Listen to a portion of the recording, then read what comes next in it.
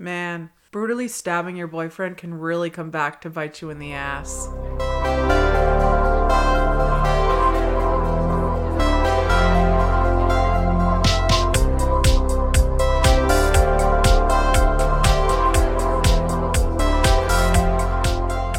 Hello and welcome back to With a Side of Franchise. I am your host, Kyle. And that voice you obviously heard is Kasidy because it is date night. Woohoo!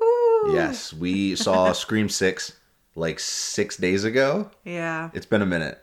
So we just couldn't find the time because we moved, unfortunately.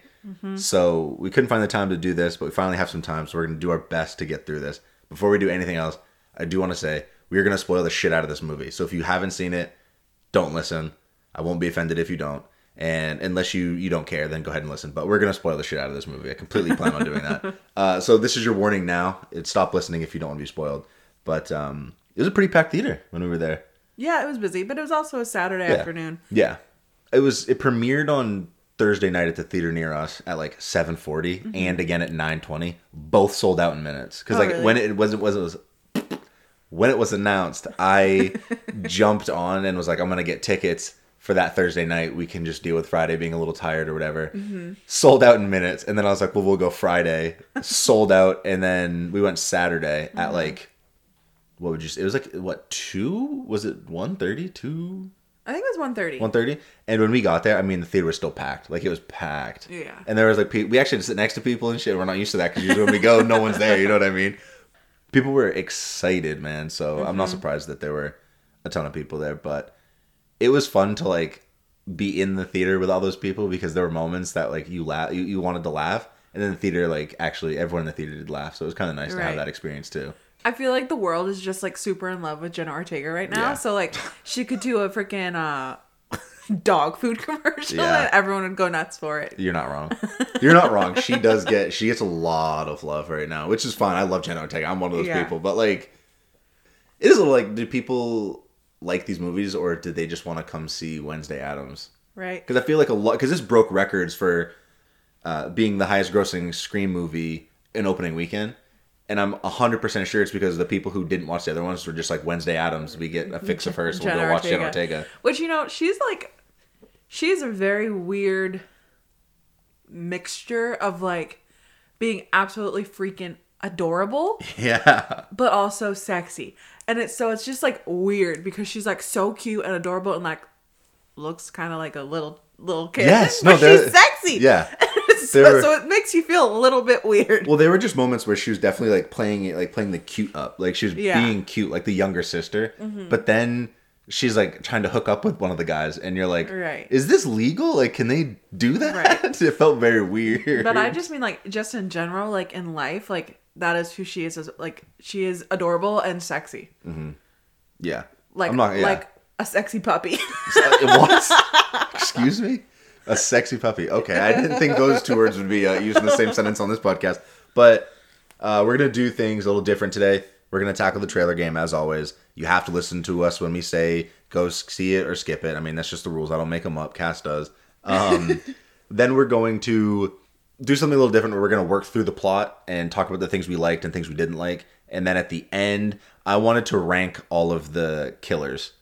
And Cass hasn't seen all these movies, and if she has, it was kind of like peripherally. Yeah. So she won't really know, but this is just more for like... It's more a him thing. A me thing. So I would like to do that, and then we are going to get out of here, and that'll be it pretty much. So wrap it up. Yeah. Baby. So let's go ahead and dive into the trailer game. I had this secret. There's a darkness inside of me.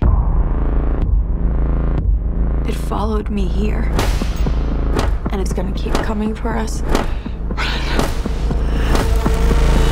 We share a certain history. This isn't like any other ghost face. What is this place? A shrine. We've got to lure him in. We execute him. Okay, so in this section, obviously, I'm going to ask Cass about the trailers that we saw and if she feels like she wants to watch it or if she's cool with skipping it. Remember, this is what you have to do. 100%. She says that you have to do it. Ready? So the first one we got was Jennifer Lawrence in No Hard Feelings. That one's a watch. That's a watch. It's going to be so funny. Any rom-com, funny, like, coming-of-age movie, I am in. And if you haven't seen the trailer for it, Jennifer Lawrence is basically, she has her car repoed. And she's an Uber driver. She's an Uber driver, so she needs it. So she ends up finding this ad on Craigslist or something where this family's like, we need you to date our son and we'll give you a car. So she goes and like dates this guy. And an 18-year-old. An 18, like, yeah, he's 19. 20s, He's 19. And she's definitely in her late 20s. And at one point she is just like, this guy is completely unfuckable. And from that moment on, you just know it's going to be like the stupidest funny movie. Yeah. So like the parents pretty much, like the kid's going away to college at that like end of summer. And so they want him to like have a summer like actually like getting out there, get out of getting out there because he's rough. He's rough. He's rough. He's unfuckable. Yeah. And so Jennifer Lawrence's job is pretty much like take him out of his shell. Fuck him. Yeah, literally. That's what she says. She's like, how hard do you want me? Do you mean date or do you mean date? And the dad goes, we want you to date him and date him hard. So it's like implied. The next movie we got was, I've never seen a trailer for this until I saw this one. But I'd heard it was coming out. It's called Transformers: The Rise of the Beasts. Oh, I'll watch that. So I like the Transformers movies with Shia LaBeouf. Mm-hmm. I honestly don't think I've seen the ones without Shia LaBeouf. Same. I've only seen the Shia LaBeouf ones. But the concept of this one looks really cool. I like that the Transformers are like gorillas and jaguars and shit. Yeah, it looks cool. When the gorilla comes running out of the woods, I was like, oh, it's a gorilla robot. What the fuck is happening? And then at one point, the gorilla robot in the trailer transforms into like a normal robot. And I was like, what the fuck is happening? It's going to be so wild. Weird concept, but like, cool. Yeah, I'm down. It's different. Now, this one is one that Cass has seen before, but not on the podcast. It's called Air, Courting a Legend. The Michael Jordan story and how they got him to join Nike. Oh, I probably won't watch that one. I'm going to watch it, but I've seen the documentary, so it's like... Which I'm not saying like you can't have a movie and a documentary, but like I watched the documentary, so it's like I know what's going to happen. I mean, I'll check it out just because, you know, Jason Bateman, Ben Affleck, and Matt Damon, so you can't go wrong there. But I probably won't go to the theaters to see it. I may watch it sometime on whatever streaming service it comes out on, but... That's fair. It's definitely a skippable movie if you're not like... It's also like a very niche thing. Like, it's targeting a specific audience. Right. And sneakerheads like, and basketball fans. Yeah. The last movie we got, only 4 new trailers here. Mm-hmm. Which, I think there was like 8 or 9 trailers that we saw, and only 4 of them were new, which makes the movies just drag. Like, it makes those trailers drag. Cass was like, why do we have to get here so early if you're tired of seeing the trailers? And I'm like, just in case there's one new trailer. And so we've seen like a mixture of trailers, but every freaking time we go... Oh, I know what you're about to say. We see the trailer for Renfield. I am honestly and at so this over that already. point, I will not watch the movie out of spite. I will not watch the movie out of spite because I am so sick of that trailer. Oh. Like, even the first time we saw it, I was like, probably won't watch it. Yeah. Now I will not watch it. Even it if will it's be on streaming. It will be a point of mine to not watch it because I've seen that trailer 8 times now and I'm sick of it. Yeah. That is fair because I was at the theaters yesterday watching Ant-Man and the Wasp: Quantumania, and I literally was like, oh my god, I've seen all these trailers. I need to show up late apparently now because I can't handle these trailers. The last trailer we got, and I showed you one specific scene from this movie, so you're like, I've seen this trailer, but I just showed you that one scene. This was Dungeons and Dragons: Honor Amongst Thieves. So that one actually looks funny. I'm not like I'm not a Dungeons and Dragons girl. To those who are, to each their own. Mm-hmm. But it does look funny. Oh yeah. So I probably will watch it. Chris Pine's in it. I'm down. I'm already there. What's the guy's name from Bridgerton season 1? I think he's in it, isn't he? Jean is like Jean Paul something. Yeah. Something like that. He's in it, and Justice Smith, I think his name is. Oh. From Detective Pikachu is in it. Known to be from Detective Pikachu. You might have seen him in that All the Bright Spots, All the Bright Places. All the Bright Places. And Apple TV's new movie Sharper. But I just like seeing him in those comedy roles is all I want. I just want him in comedy roles because he's so good at being that like awkward teenage aged guy. Like he just nails that.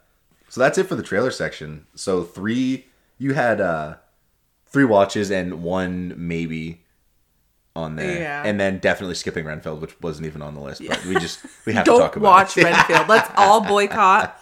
Renfield needs to be banned. I wouldn't say that. I wouldn't go that far, but I agree with you. They got to stop Everyone playing that boycott trailer. it. All right. Real quick, before I wanted to tell you this. I didn't tell you this earlier because I wanted to save it for the podcast, but at Ant-Man and the Wasp, there's these 2 10-year-olds. And it was, by the way, a Wednesday at like 1:10. So why aren't you in school, first of all? Second of all, they were unaccompanied. That's fine. But the trailer for Evil Dead came on. Mm-hmm. Their reaction was priceless. Both of them turned and looked to each other. And one of the one I could see more, had his hand covering his eyes. He was refusing to look. And the one who like wasn't covering his eyes, he looked at one point and it was right as a jump scare was playing. And he jumped back in his seat and I died. I almost like openly belly laughed because I was like, that's awesome. Scare the shit out of these kids. I love it. Anyway, we're going to go ahead and jump into the story now. This is where the spoilers are going to happen. They're going to happen here. So if you don't want to be spoiled, stop listening now. But if you do, keep listening.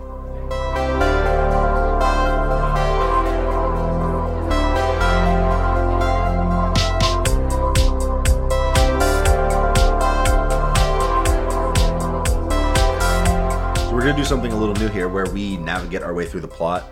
With Cocaine Bear, we realized we were kind of all over the place, which it's Cocaine Bear. That's to be expected. But we kind of wanted to have a more straight and narrow delivery for you guys. So we're going to go through the plot, and Cass and I are going to talk about the things that happen.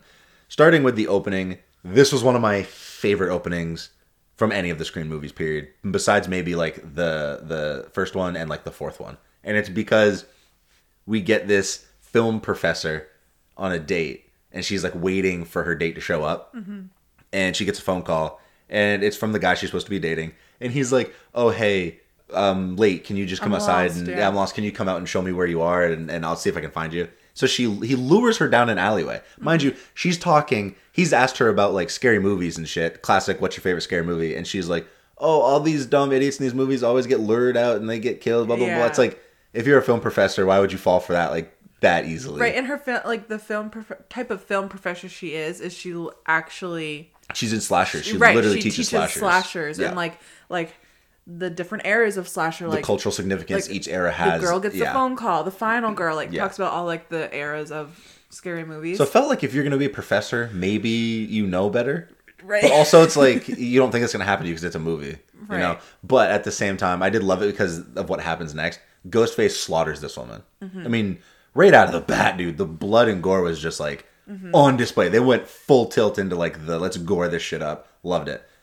But we see his face immediately. Right. I looked at Kyle because immediately he stabs her, takes off his mask. I'm like, we both were like, I was what? like, are we really about to know who Ghostface is this entire movie? Right.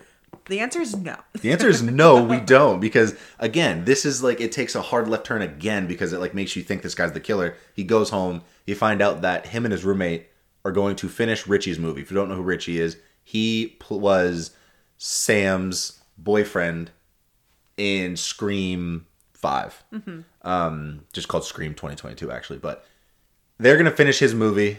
That's their goal. And they're going to kill the Carpenter sisters. Right. So him and his roommate have been practicing and like gearing up to kill them. And they're friends with Jenna Ortega, her character Tara, because they like bump into each other on the way home. And he's like, she's like, you coming to the party? And he's like, only if your sister's going to be there. You know that. And then he gets a phone call.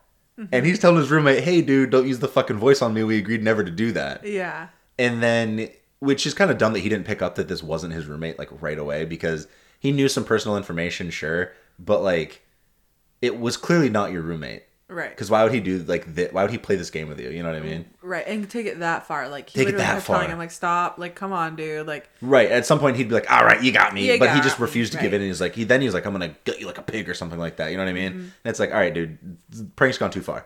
So then they play hot and cold. He's like, you got to find me. I'm in the apartment, which was a fun little way of like surprising the audience. Because when he gets near the refrigerator, the guy on the phone's like, you're burning hot. Open it up. And in the refrigerator are the body parts of his roommate. His head, his arms, his torso. They're all stuffed in there but cut apart. Yeah. Has that ever been in a Scream movie? Like no, absolutely not. Completely like decapitated, mutilated. Like no. That's a Saw-esque scene. Like the body was just like absolutely torn apart. And I was immediately like, love it. Let's fucking go. Right. I'm so excited. Because the Scream movies have always been kind of bloody, but this one right out of the gate is like, this is going to be over the top gore. Mm-hmm. And there's a scene later that Cass was a little disgusted by, but I was like, fuck yeah. And she gave me a look and I was like, not that this person died, but like how crazy it was. But this one sets up the gore right away. Eventually, Ghostface makes his presence known, stabs and kills the pretend Ghostface that we all were led to believe is Ghostface. And the guy's dying. He's like, didn't he say, he's like, you didn't ask me my favorite movie? And he's like, I don't watch movies. The Ghostface says that. And he like kills the guy. So just to kind of tell you where the characters are in life, because I'm not going to spend the whole podcast running down this movie. We'll be here for 2 hours. But basically, Sam is going to therapy. She is having a very hard time moving on from what happened in Woodsboro the year prior. I mean, it's only like, what, 6 months ago they talk about? They're like, it happened 6 months ago. Because they've all moved to New York. Correct. Now. I should say that. This is the first Scream to not take place in Woodsboro. It's in New York. So she's having a hard time. She's going to therapy, and she thinks that her sister, Tara, played by Jenna Ortega, is not handling it right. Mm-hmm. But Sam's also concerned about her own safety because her own sanity, I should say, because she's worried, being Billy Loomis's daughter, that she has these tendencies to kill. And she even says killing Richie felt good. That's why I was scared. Right, yeah. And so that's going to come and play later because we come to find out everybody thinks Sam set Richie up, killed Richie so she could look like the final girl because she's Billy Loomis's daughter. Tara, on the other hand, is like, you're a helicopter parent. I want to live my life. My favorite line in this whole movie was Jenna Ortega when she goes, I'm not going to let what happened to me for 3 days define my entire life. Yeah. Because that's exactly what happened to Neve Campbell's character, Sydney, in those movies. Mm-hmm. She's very much so like, oh man, this is my life. It's defining me, but I don't want it to. And then like Tara, Jenna Ortega's like, yeah, I'm just not doing that. Yeah. She's like, it was 3 days of my life. I'm just going to move on. And Tara's in college now. Yep. She's partying. She just wants to party. Have a good time. And the characters Chad and Mindy.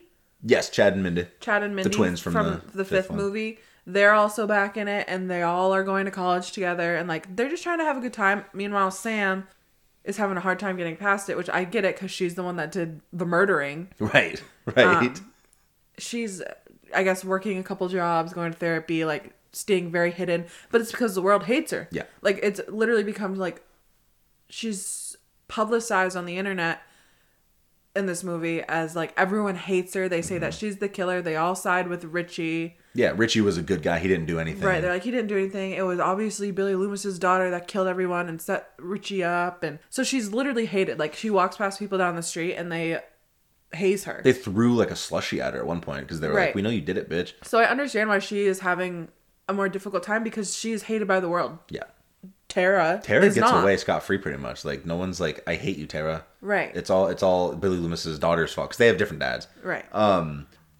That's one thing that I really actually liked was its use of the internet in this and like culture as a whole, because like since the first Scream to now, there's been a whole boom in online activity, obviously. Uh-huh. And with Reddit being as popular as it is, it was fun to just kind of get like little glimpse. It doesn't really play into the movie that much, but like just to see how culture has evolved from the first movie. Mm-hmm. And they like would clearly blame the final girl for being the killer because it looks too good on paper.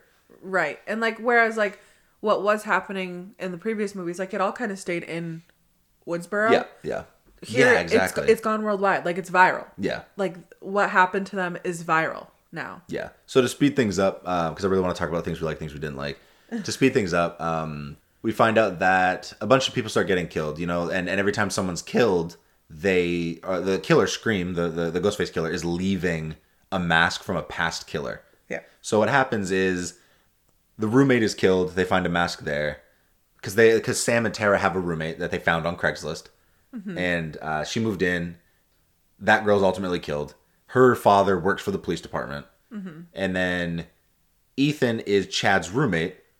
And he is sort of like that geeky, like, oh, I'm a virgin. I don't want to die, guys. Like, he keeps saying that. He's like, I don't want to die a virgin. So those are your characters. Those are your main players right there. You got your cop. You got Ethan. I can't remember the cop's name, unfortunately. You got Ethan, Chad, Mindy, Sam, and Tara. And those are like the roommate. And the roommate, yeah.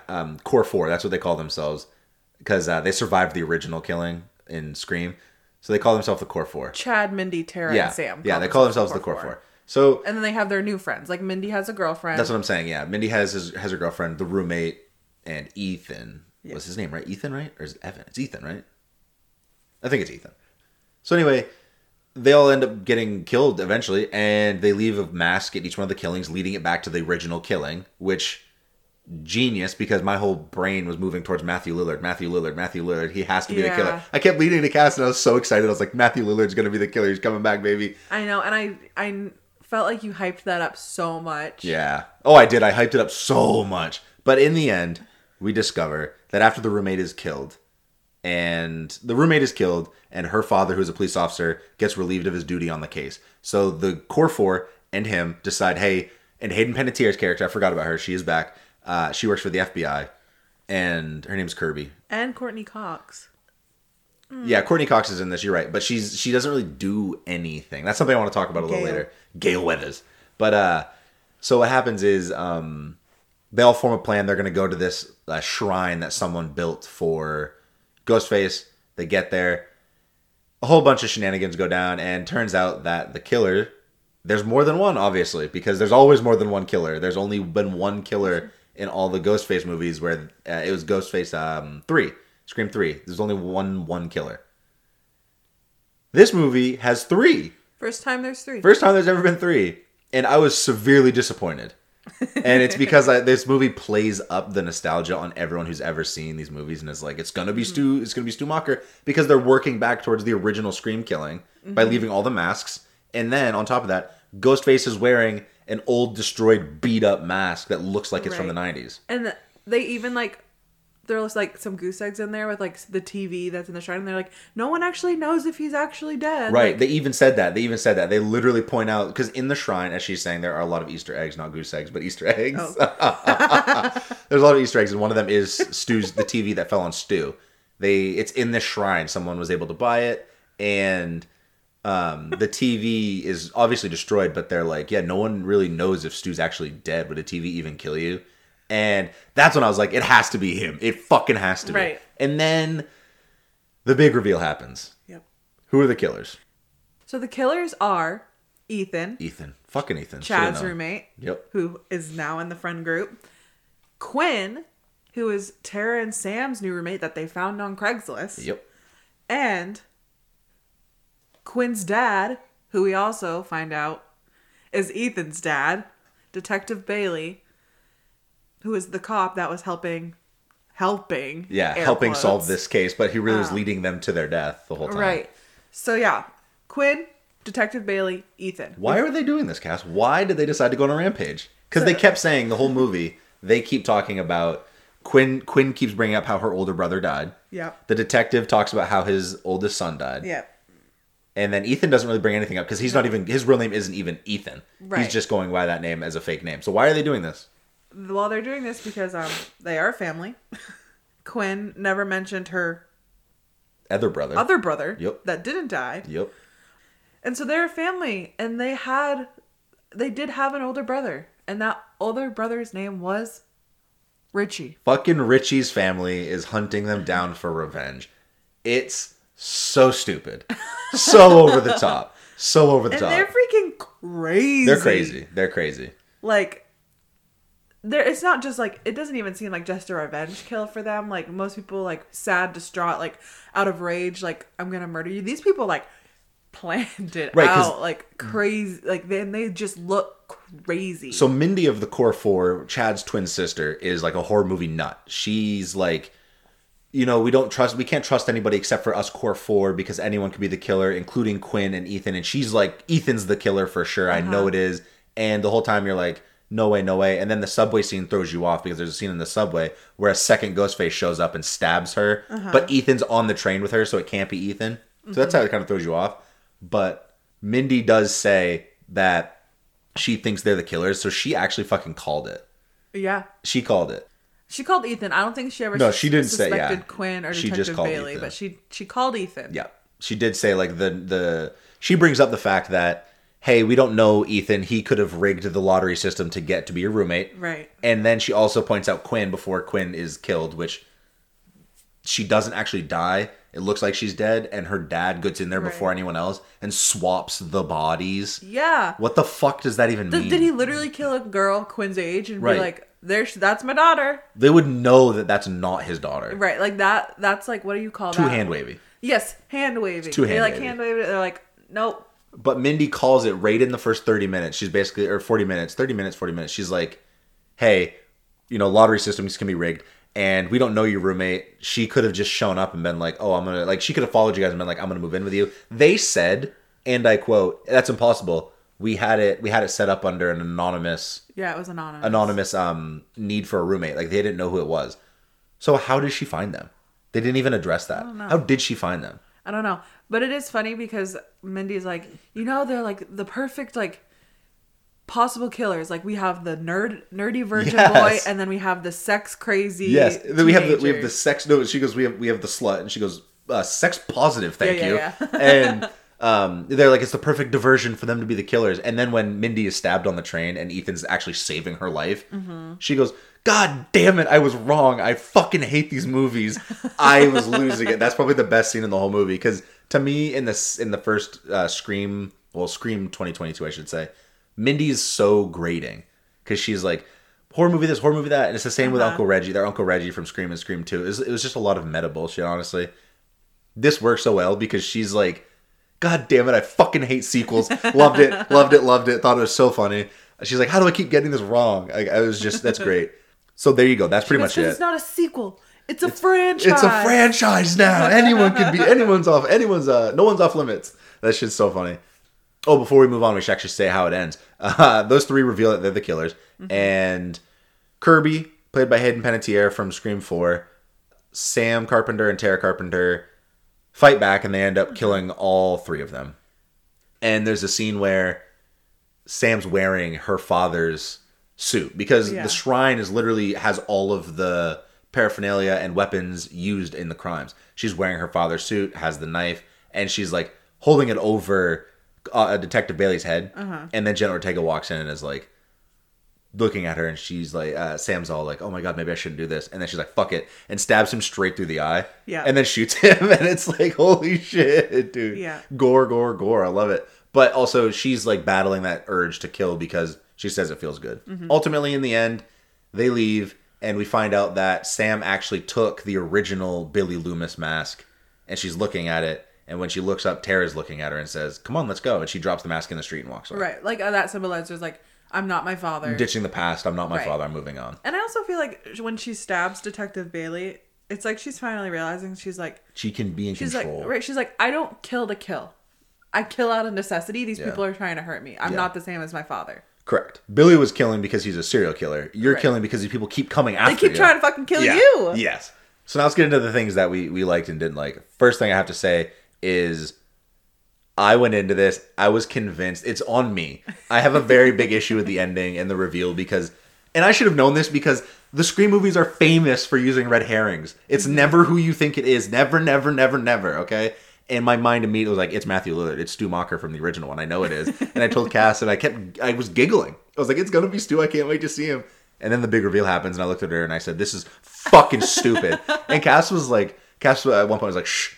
Because she was enjoying it, and I'm glad she did, and I would have enjoyed it. It's a bias I had going in thinking it was him. And like you said, I definitely was disappointed myself. They didn't disappoint me. They did everything they were supposed to do. Like, he's so overhyped the fact that they were gonna bring back the original. Because we didn't know Stu was dead. And they keep saying that over and over again. But hey, guess what? That's what Scream does. Right. So I need to just come out clean and say, originally, I was really down on this movie's ending because I thought it was Stu Macher. It's not that bad. It does exactly what it's supposed to do and throw you off. And it did that. It made me think it was Stu. And I also feel like it hurts your ego a little bit because he prides himself on guessing the end of the movie before the end of the movie. He's like, I can guess the end of the movie in the first 30 minutes of it. Okay, well, I don't sound like that. I usually will look at Cass and I'll be like, this is how this is going to go down. And that's usually what happens in the first 30 minutes. I couldn't figure it out in this movie, so it did bruise my ego a little bit. But I like that. I liked that. That doesn't bother me because I like not being able to know. But I was only disappointed because I was so convinced it was going to be Matthew Lillard. You just wanted to see Shaggy again. I wanted to see Matthew Lillard. I wanted to see him. He's hunky and he's funny. He's not hunky. I wanted to see him again. But that's just, I have to get that out of the way before we dive into these things. So is there anything that you really, really liked? I really like the core four. I think they're very funny. The humor that they have in this is funny. Oh my God, the humor is like, the humor is funny. The humor is funny. The humor in this is so like geared towards Gen Z. It's so sassy and cynical, and like when she's dying, Mindy thinks she's dying. She's stabbed in the gut. Yeah. And twisted. Like the knife was twisted in there. And she's like, I fucking hate sequels. This is so stupid. I hate movies. And like the humor in this is just very much so geared towards that audience. And I can definitely tell because the people that were laughing when we left and the theater lit up, the people behind us were giggling the entire movie basically. Mm-hmm. They had to have been like 17. Yeah. Like they didn't look a day, like they barely looked like they were 18 and old enough to see this movie. Mm-hmm. But the people around us that weren't laughing, they were clearly our age or older.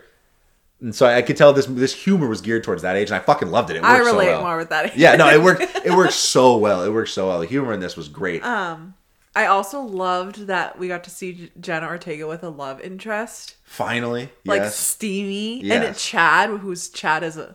I know haven't said this, but Chad is also hunky. You really think so? You think Chad's hunky? Chad is hunky. Damn. Okay. All weird. right. And so seeing Jenna Ortega first off like have a love interest and then have him be like this muscly big Chad. Yeah, literally a Giga Chad. That's what they call him. They're like, you're dating a Chad, a Giga Chad. But Chad is not a Chad. No, he's like super sweet and nice and like protective. Of The only time I could kind of see that he was kind of being a bit of a douche was when Jenna was trying to hook up with another guy. And they're like, you gotta go. Hold on, let me say this though, because he was like, they go get Chad. And they're like, we need to stop her from hooking up with this guy. And he goes and he's like, hey bud, this is it. You're done. You're not hooking up with her. And she says she wants to. In the end, she says, thank you for not letting me. Right. Okay, awesome. I have no problems with that. But until that moment, Jenna was like, stop. I wanna go do this, guys. Leave me the fuck alone. Let me be my own person. I don't need to be babysat and watched. So at first I was like, man, fuck this guy. He's like being a cock blocker. But then you realize when she's like, thank you for not letting me make that mistake. I appreciate it. I was just trying to like defy my sister in the moment. But yeah, I don't think Chad wasn't like a Giga Chad or anything. But they did say like, you literally have you're dating a frat bro named Chad at one point, which was funny.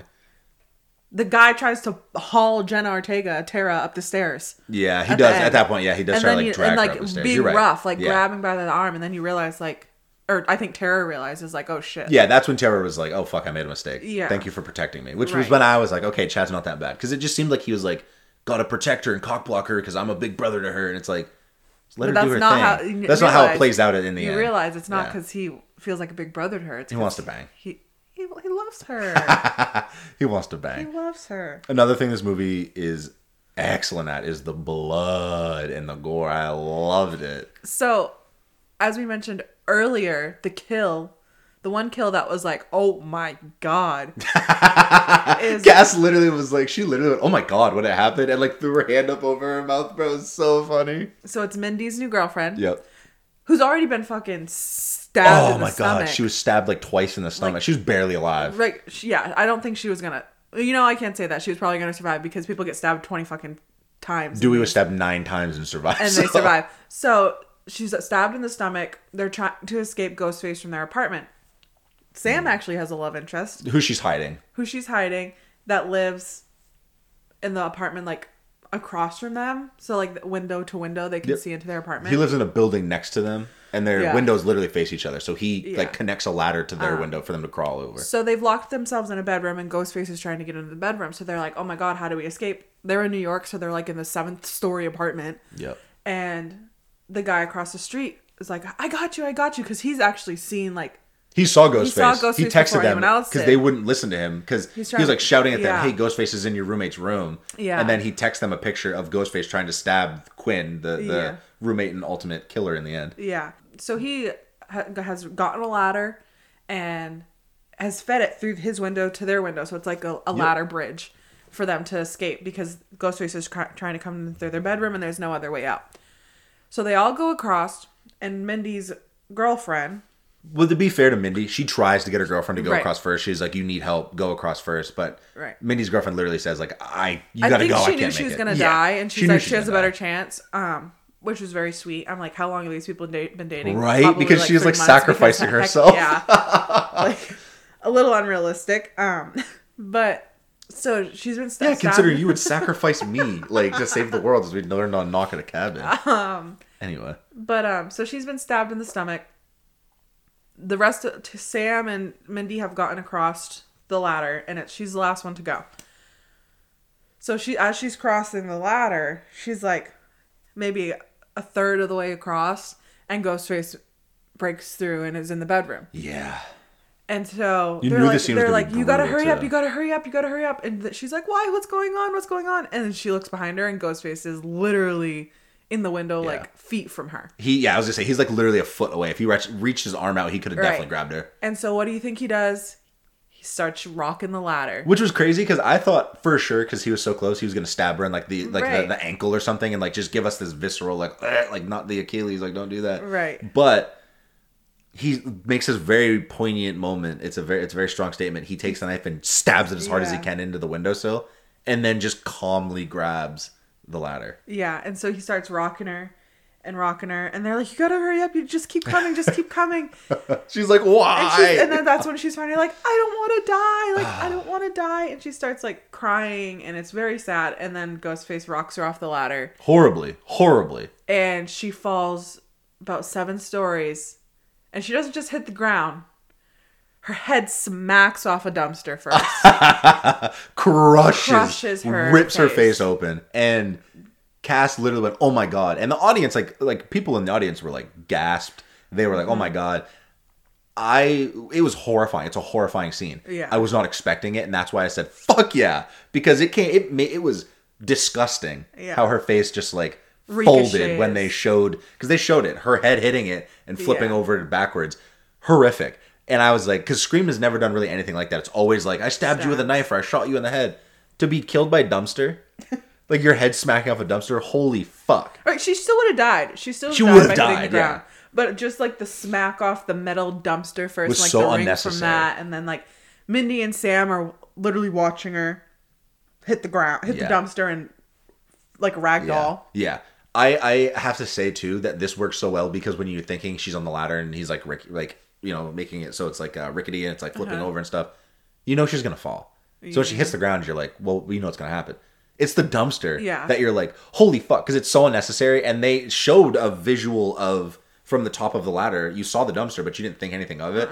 And then when she goes down and she hits it, it just catches you so off guard. Yeah. It's brutal. Favorite scene in the whole movie, I think. So, yeah, that murder is very, very, very gruesome. Yeah, but this movie also, like, to not just that one murder, but all of the blood and like killings in this were just fucking brutal. It was psychotic energy, like the way that they were just like they were stabbing like 6, 7, 8, 9, 10 times in like a second. They were just like bang, bang, bang, bang, bang. It was like, oh my god. It's crazy too. I just realized, like, you think like the core 4, like all of their new friends are dying. She's the only one that actually died. Yeah, you're right. Because of the core 4. So of the people that are murdered, it's like the professor, a couple people at a convenience store that they tried to like seek shelter in, but Ghostface finds them and kills a bunch of people in there. Quinn supposedly dies. Right. You spend the whole movie thinking Quinn dies. Right. And then Mindy gets stabbed. And you think that Chad is killed too at the end because they stab Chad 80 fucking times in the chest and face. Okay, so that... Let's talk about that too. Hold on. We'll get to that in just one second. Let me just finish this point. You're right on that. I just realized that. Now that you said it's a great point. No one really died in this movie. It was a bunch of random people that died. It was no one that mattered. And she was the only one that died. That's so sad. And it's so sad because she seemed so... Like, they were so good of a couple. They loved each other. And I was actually thinking about that. It was like all of these killers, like the killers in this movie are killing all these like random fucking people that mean nothing to like Tara and Sam. They didn't kill Richie. Right, exactly. You're going after Tara and Sam. Right, like why are you killing this 18-year-old girl that has her life ahead of her? Like, let her go because you're doing the same thing that they did to Richie. She's not even dating Sam or Tara, so it's not like revenge against them. Exactly. You're so right. I didn't even think of that. You're so right. It's not revenge on them. You're just killing to kill at this point. Right? Like, what are you doing? Mindy didn't kill your son. Why are you killing her girlfriend? Right. Mindy had nothing to do with it. No. In the end, it was Sam that did it, and Tara too. But like, that's crazy. I never thought of that. The only people that really die are the 2 film students, the professor, and those people in the convenience store. Yeah. That's it. No one connected to them in any way except for, obviously Mindy's girlfriend, but no one connected to Sam and Tara. Yeah. Period. Yep. That's wild. Because that's actually, because the core 4 survive again. And then Gail Weathers' new lover. Yeah, Gail Weathers' lover died too. Dies. Gail Weathers I don't even know if he's a lover or what. Whatever he was. She's obviously going to be in love with Dewey forever and ever and ever. Yeah, and Dewey's dead, unfortunately. So yeah, she has a new young foxy beau. Yeah. Let's talk about Gail Weathers real quick. She's one of two legacy characters in this. Legacy character meaning they came in a movie beforehand. Mm-hmm. Gail Weathers, obviously portrayed in all of the Scream movies by Courtney Cox, and Hayden Panettiere is the other one, Kirby. These movies have always relied on the old cast returning. Mm-hmm. Sydney does not return. Neve Campbell refused to take part because she was not being paid enough, she said. So she's not taking part. They do mention her. But Gail Weathers Courtney Cox is in this, no joke, for 10 minutes total. And does pretty much nothing. Except serve as I found this shrine to Ghostface. And then she's stabbed. And she doesn't even die. Like, spoiler, she doesn't even fucking die. Which I'm cool with. But at the same time, if we're going to do this, let's fucking kill the legacy characters. Let's really up the stakes for the core audience. Like, the audience has been watching since day one. When Dewey died, I almost shit my pants. Because I was like, there's no fucking way. Because Dewey is stabbed, shot, set on fire, whatever. In any of the Scream movies, he's always stabbed and attacked. Mm-hmm. He always survives. They killed him in Scream 2022. So we went into this, and to not have them kill Courtney Cox, I felt like, why are we here with Gail Weathers at all? You could have done this movie without her entirely, and it still holds up. Right. Like, you wonder if at some point they are going to, like... Either they need to kill her, or just not have her involved in the next one. Have them do what they did with Neve. Yeah. Oh, Sydney couldn't make it. She took her kids and ran. Cool. Yeah. Same with Gail Weathers. Do it. Yeah, she was very minimally involved, and she kept trying to get more involved, and Sam and Tara were pretty much like, we're good. Yeah, they kept saying, fuck you, we don't need you, because she wrote a book on them. She wrote a book on them, and so, yeah, they don't want anything to do with her. Which is fair. But how'd you feel about Kirby coming back? Hayden Panettiere from Scream 4. So, I've seen Scream 4, but, like, I don't really... You kind of seen it peripherally. Right. And so, really, it wasn't a big deal for me. Okay.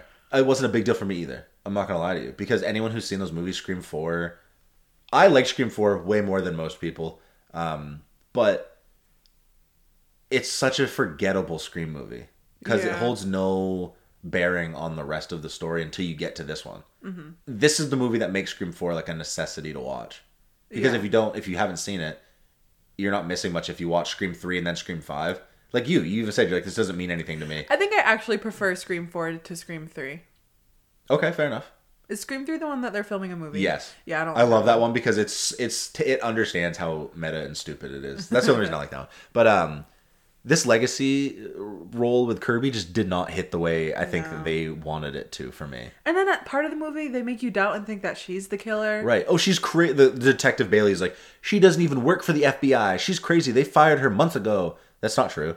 He's lying. Right. Then you realize she's actually the killer. But like that's what they do. They always set up the red herring. But like, I looked at Cass and I was like, if Kirby is the killer, I'm going to fucking riot because there's no reason. There's no rhyme or reason she would be the killer. Yeah. There's no reason. They were like, his Detective Billy's reasoning was, she hasn't been able to stop thinking about it since the date happened. Dude, everyone who's involved in this hasn't been able to stop thinking about it since it's happened. That's not a good excuse to kill people. It's not like a motive. You know what I mean? Right. So I just was like, I hope it's not her. And it wasn't. But I don't think this movie, and this is to sort of go back to like the cast, this movie didn't need the legacy characters, man.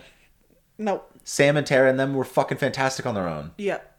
Didn't need Courtney Cox. Didn't need Kirby. No. They were fine. The core 4 was great. The core 4. They refused to say it, which I love, by the way. Core 4! He's the older one. Chad's like, core 4. And everyone's like, no, you gotta come up with something better. So let's... you mentioned something earlier that I kind of like cut you off and was like, let's talk about it later. So let's go ahead and talk about it now. Yeah.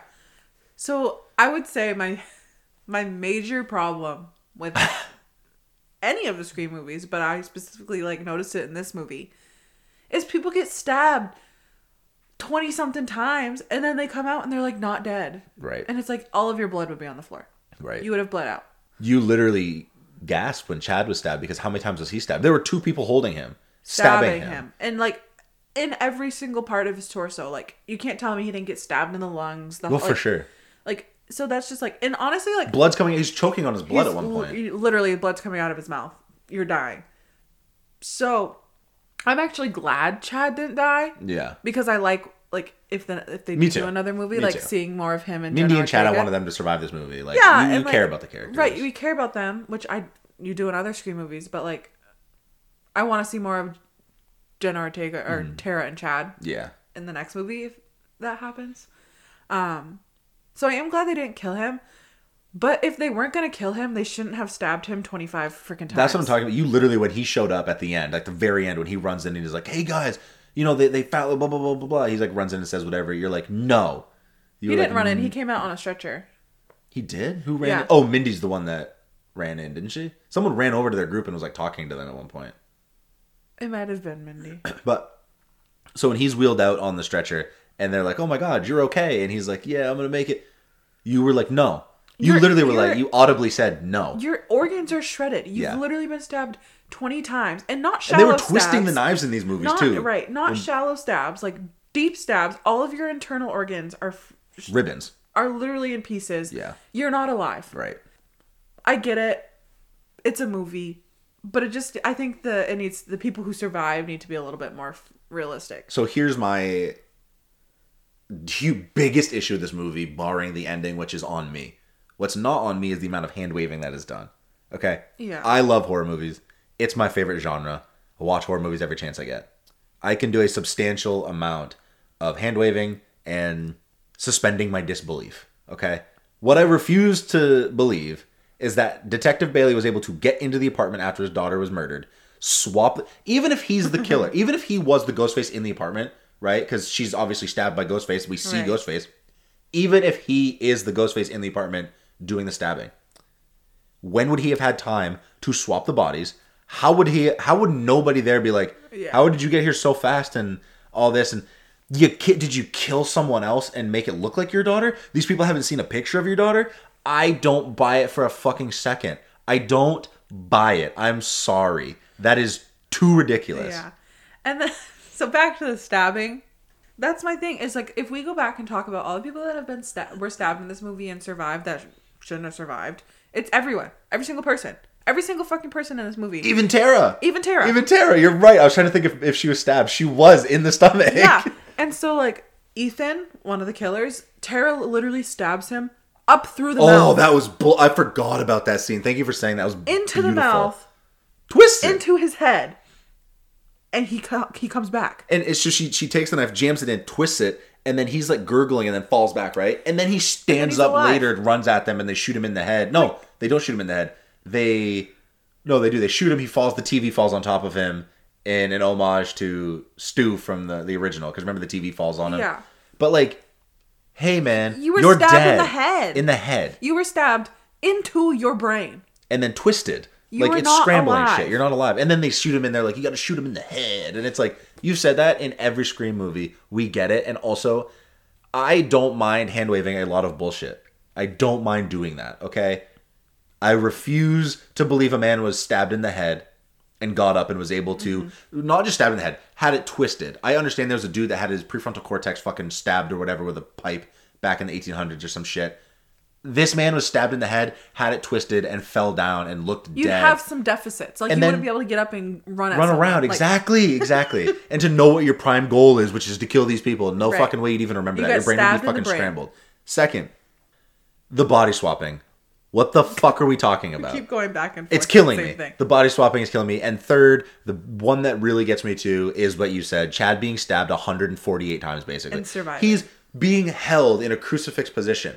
2 people are stabbing him no less than 40 times. Yeah. Probably a piece at this point.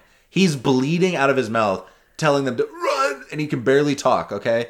The man's dead, and he's like being wheeled out, and he's like, I'm gonna be okay. He's I'm a awake. tough guy. Like, I he's would understand, awake. like, maybe he has like a thready pulse, and they're like racing him to the hospital, but they roll him out on a stretcher, and he's fine. Just has an oxygen mask on him, and he takes that off to talk. He takes it off, talking to them, awake. And it's like, you've lost all of the blood in your body at this point. You're not awake. And also, Courtney Cox, Gail Weathers, gets stabbed in the stomach, in the shoulder, multiple times. She survives. Tara gets stabbed in the stomach, twisted. Yep. And they don't even take her to the hospital. Right. She's just walking around. The end of the movie, they ride off with Chad also Mindy. And Mindy in the But ambulance. Mindy's not a patient. She's just riding to the hospital with Chad. And it's like, you've been stabbed in the stomach. She was stabbed and twisted, and then twice stabbed and twisted. And it's like, how would you be okay with like two hours later? How are you okay? Right. And walking around. You'd still be in the hospital, bro. Right. So yeah. So that ambulance drives away with Chad and Mindy in the back. And Tara's just bandaged up, Right. walking down the street. And it's Right. like, you were stabbed in your abdomen. Not only you can't just- tell me you don't have some sort of organ damage in there. And they're just, don't take you to the hospital? And on top of that... Everyone should be in the hospital at the end of this. Exactly. And on top of that, to go, like, not only was she stabbed in the stomach, Cass, she was falling from the ceiling when she was stabbed. So the force from her, because remember, she fell from the balcony. Yeah. Stabbed in the stomach. The force from that would be unimaginable. And she's just like, I'm okay. And she gets up and Right. walks away. No. And I understand this is a horror movie. And I understand it is a Scream movie. And that is the point. I get that. God damn it. I need some realism. One of the core Right. four had to fucking die. It could have been Chad. It could have been Mindy. I didn't care. It could have been Tara. I don't care. One of them had to die because the Scream movies have always killed everyone around Sydney. Go watch those movies again. Everybody dies in the first one except for Sydney and Reggie. Everybody around Sydney dies in the sequel, including Reggie. Right. Scream 3. everybody fucking dies. If you're around them, you die. This movie wasn't willing to make that sacrifice. Right. It needs one of them to just not be okay. Like, they act like being stabbed in the stomach is, like, not a big deal at all. Right. I don't know if most of you guys probably know this. You have a huge artery in the center of your stomach. Your aorta goes down the center of your stomach. So all these people being stabbed in the center of their stomach, they would bleed out in literal seconds. Right. Literal seconds. Right. I've seen it happen with my own eyes. Yes, exactly. Which is so funny to me because Cass will be like, oh, just something in a movie, and it's like you've literally seen people in real Right. life with so much worse. And for those of you that don't know, I'm an operating room nurse, so I've seen things Real serious traumas. like this, and it's like, these people are not surviving. Yeah. It's so unrealistic to me. And trust me, I am the type of person in a movie, like, I want everyone to live. I don't want anyone to die. This is so true. You're like, don't kill him. I don't want anyone Yeah. to die. I am happy Chad's alive, but, like, if you want to keep Chad alive, you can't stab him 40 times in the stomach. Yeah. And look, I understand 50 Cent was shot like fucking 9 times, okay? I get that. I get people were shot in the head and have survived. That is an anomaly, okay? And these movies happen in the span of 6 months. Their bodies are still dealing with that trauma for Right. sure. And they're just like going through it again. And you're telling me Right. there's no downside to that? They're just okay. They get to walk away. No one's concerned for their safety. I don't buy it. I'm sorry. Like, I know it's a scary movie, but at the same time, there's no way that the same lightning can't strike twice. They literally say that in the movie. Right. Mindy says, I'm okay because lightning can't strike twice. Lightning can't strike twice. If you are stabbed in the stomach as many times as Jenna Ortega has been in both of these movies, you're dead. I'm sorry. Right. 1 time, fine. 2 times, absolutely not. I'm sorry. It's not happening. Right. And, like, maybe if you were stabbed in the stomach and emergency services were literally there at Right. the scene minutes later, maybe you survive. If you're stabbed in the stomach 40-something plus times, and, like, Chad, and I would say that probably took, from the time Chad was stabbed to the time that ambulances actually my got there, it was God. probably at least 20-25 minutes. Yeah. If not longer. You're bleeding out. Yeah. You're bleeding out. Even if it's one stab, you're bleeding out. It was ungodly how many times he was stabbed. It was ridiculous. But was there anything else that you wanted to talk about? Good, bad, ugly, anything in there that you wanted to bring up? I don't think so. Okay. I really enjoyed the movie. I liked it a lot. Yeah. It's just the unrealisticness of the stabbing. There's so much to love about this movie. The gore is for real, man. They went full tilt into the horror. They throw you off a bunch with the red herrings, and I simply felt for them, and I got upset I felt for them. And the characters. I care so much for these characters. You really like the characters in these movies. You don't need the legacy characters in this movie, period. No. It was a big void to fill, because when you find out Sydney's not going to be in it, and the only returning characters are fucking Kirby, played by Hayden Panettiere, and Gale Weathers, you're like, wow, okay, so it's going to be really reliant on the core 4 of the cast. And they knock it out of the park. Yeah. They understood the assignment, and they ran with it. I loved it. We're being a little hard. I know we're going hard in the paint on the fucking hand-waving, but that is a major plot point to the movie. Quinn is killed, and the dad goes in and is able to swap the bodies. Chad is stabbed 158 times. That number keeps increasing every time I say it. I know.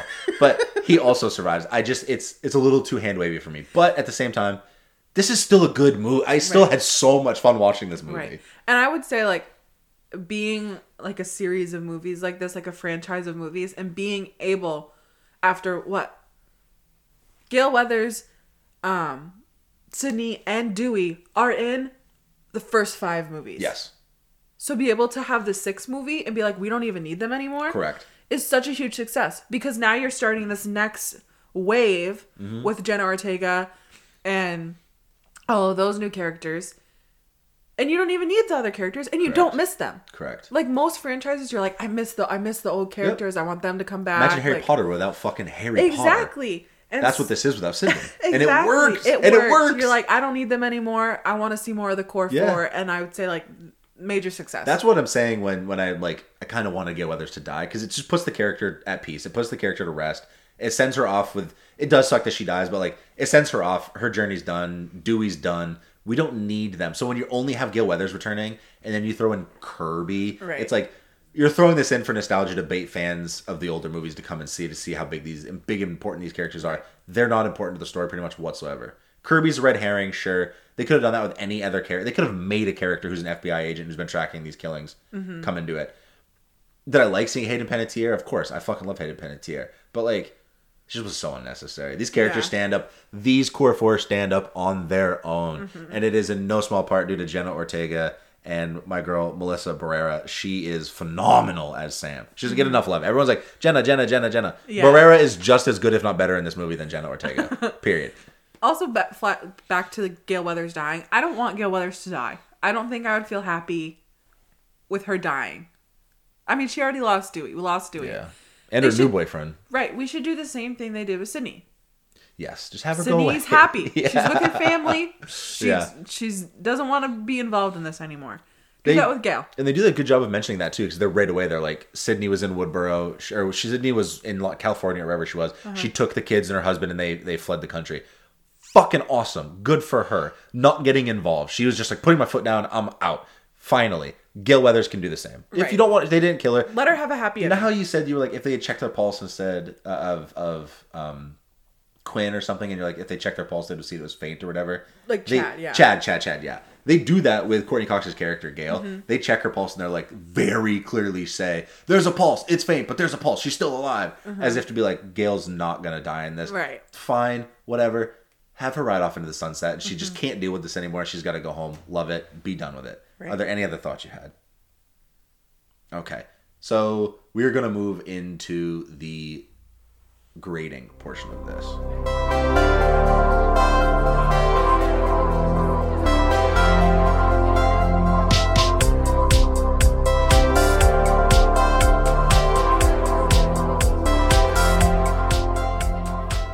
So this is where we grade the movie, our overall thoughts. We're going to grade it out of 5 and give our MVP. Do you want to go first? Sure. Okay. So I'm going to give this... Drum roll, please. 3.5 Ghostface. 3.5 Ghostfaces. Okay. 3.5. I like that answer. I like that answer a lot, actually. It? Yeah, because that's exactly what I gave it. Really? Yes. We've been on this, which is wild to me. We're never on the same page with movies, I feel like. The last 3 movies, we've given it the same goddamn grade. I feel like I've started trying to watch movies through Kyle's eyes. Don't give me the grade you think I'm going to give it, man. Because I'm watching it, I'm like, I never used to critique movies. I just used to watch them. I liked it or I didn't like it. Now I'm watching movies and I'm trying to pick out enough stuff to talk about to do a podcast. And so I feel like that's why our ratings have gotten more similar. Because I'm actually watching a movie to critique it instead of watching a movie to just watch it. Just don't get too critiquey because I need you to hold me down so I still enjoy movies. That's the whole reason we started this was because Cass was like, you just need to watch movies and watch movies. Which I do. I make him watch a lot of movies that he would never choose to watch on his own. Like Stick It. I would have never watched that. A couple weeks ago we watched Stick It, which is a movie from my childhood. Not just to mention that, I had to pay for this movie, okay? So I had to rent this movie on Amazon. And so already I'm like, come on now. And then Cass was like, we got to watch this gymnastics movie. So I was like, God damn it. Loved it. Yeah. Loved that movie. From my childhood, so much nostalgia. And it was I was like, oh my God, I haven't seen this movie in forever. You have to see it. And I was actually shocked he ended up really liking it. We're on the same page a lot recently. I like that. But 3.5 Ghostfaces. MVP, who is it? My MVP is the core 4. Oh, shocker. She's picking 4 MVPs, guys. She's really narrowing it down. It's just the way they work together. Yeah. Chad wouldn't be funny without them. Mindy wouldn't be funny without them. Tara wouldn't be funny without them. Sam wouldn't be funny without them. Mindy would be me. She would be without them. She'd be insufferable. Literally. She's just like talking about movies constantly. It'd And be I don't think... too much. I honestly don't think there's one person in this movie that super outshines anyone else. See, I would disagree with that. The core four outshines everything. I think the core four, hands down, outshines a lot of the past performances even. Like no joke, this might be my second favorite Scream movie behind only the original. Because that core there, like the main characters there, are just chef's kiss. Yeah. Perfect. This core four is phenomenal. I love watching them. I could watch them all day. So I get where you're going, but like... to pick all four of them, come on now. I know. But hey, I get what you're saying because they all MVPs. Because most valuable players. But I get where you're going because the core four doesn't work without the core four. Like those characters balance each other out so well. Because like if you just had Sam and Tara, it would just be like these two sisters with an outside perspective. It's a little boring. And but they're then honestly not super funny. Like Chad No, and they're Mindy not funny bring at all. out They're not the funny. humor of the group. Chad and Mindy are funny. Mindy's the meta character who gives us like the rundown of this is a franchise. Which that scene, one of my least favorite scenes in the whole movie was her being like, it's like, we know, dude. We've seen this movie 6 times at this point. But also Chad brings the humor. So you need these four to be with each other because they just complement each other so well. So I get what you're saying. I'm just like, it's not MVPs, but I'll let you slide this time. I'm gonna let you slide. Well, because I feel like Tara, if it was just Tara and Sam, like Sam makes Tara heavy. Sam makes Tara serious. This movie's a lot more heavy, period, without Chad and Mindy. Chad makes Tara have a good time. Yeah. Be her age. Yeah. Like, I loved seeing that. Yeah. Scream wouldn't be as funny without Chad and Mindy, period. Scream 6, I should say, wouldn't be as funny without them. They are the humor. And that's the thing about these Scream movies is I rewatched all of them the day before we went and watched this.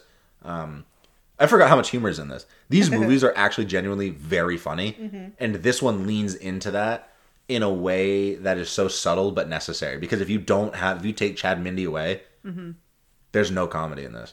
And it would be a very bleak movie, which is fine. Those movies have their place. I love those movies. But like a movie like this would definitely benefit from having a little bit of comedy. Just a little bit in there to like really cleanse the palate. With that said, I also want to give this 3.5 Ghost Faces. I gave it 3.5 the minute we watched it on Letterboxd. There's nothing. My biggest issue is the hand waving. I just can't hand wave some of that shit. And that just bothered me. Also, I didn't think we needed the legacy characters. It kind of hurt me to even have them there because we could have spent more time with just the fucking core four without legacy characters there, which I never thought I'd say I don't want to see Gil Weathers in a movie. But my MVP is going to go against what you said. I think there's one person here who's just outshined everybody. I know who you're going to say.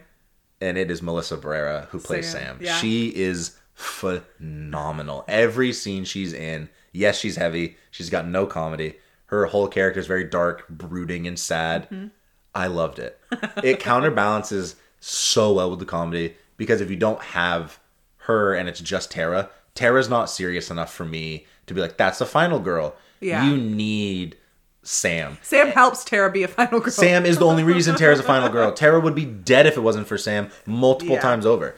And, well, Tara probably wouldn't be in the mess without Sam. If it wasn't for Sam because her dad wouldn't be, Literally. Yeah, she would be related to someone who's related to Loomis. But I think that Melissa Barrera gets no love from, like, mainstream media and, like, culture because Jenna Ortega has, like, taken our world by storm. And she's always getting applauded.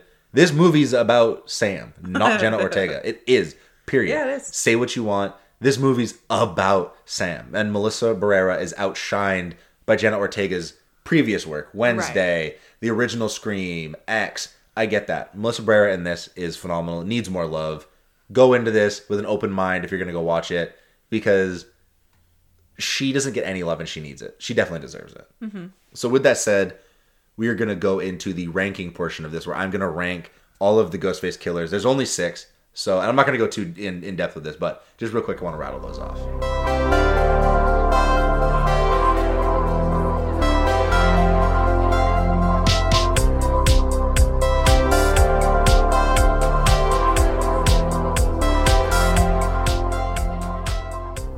So in this section, I'm just going to quickly run down the 6 movies killers. Cass did point out that there's more than 6 killers. There are more than 6 killers.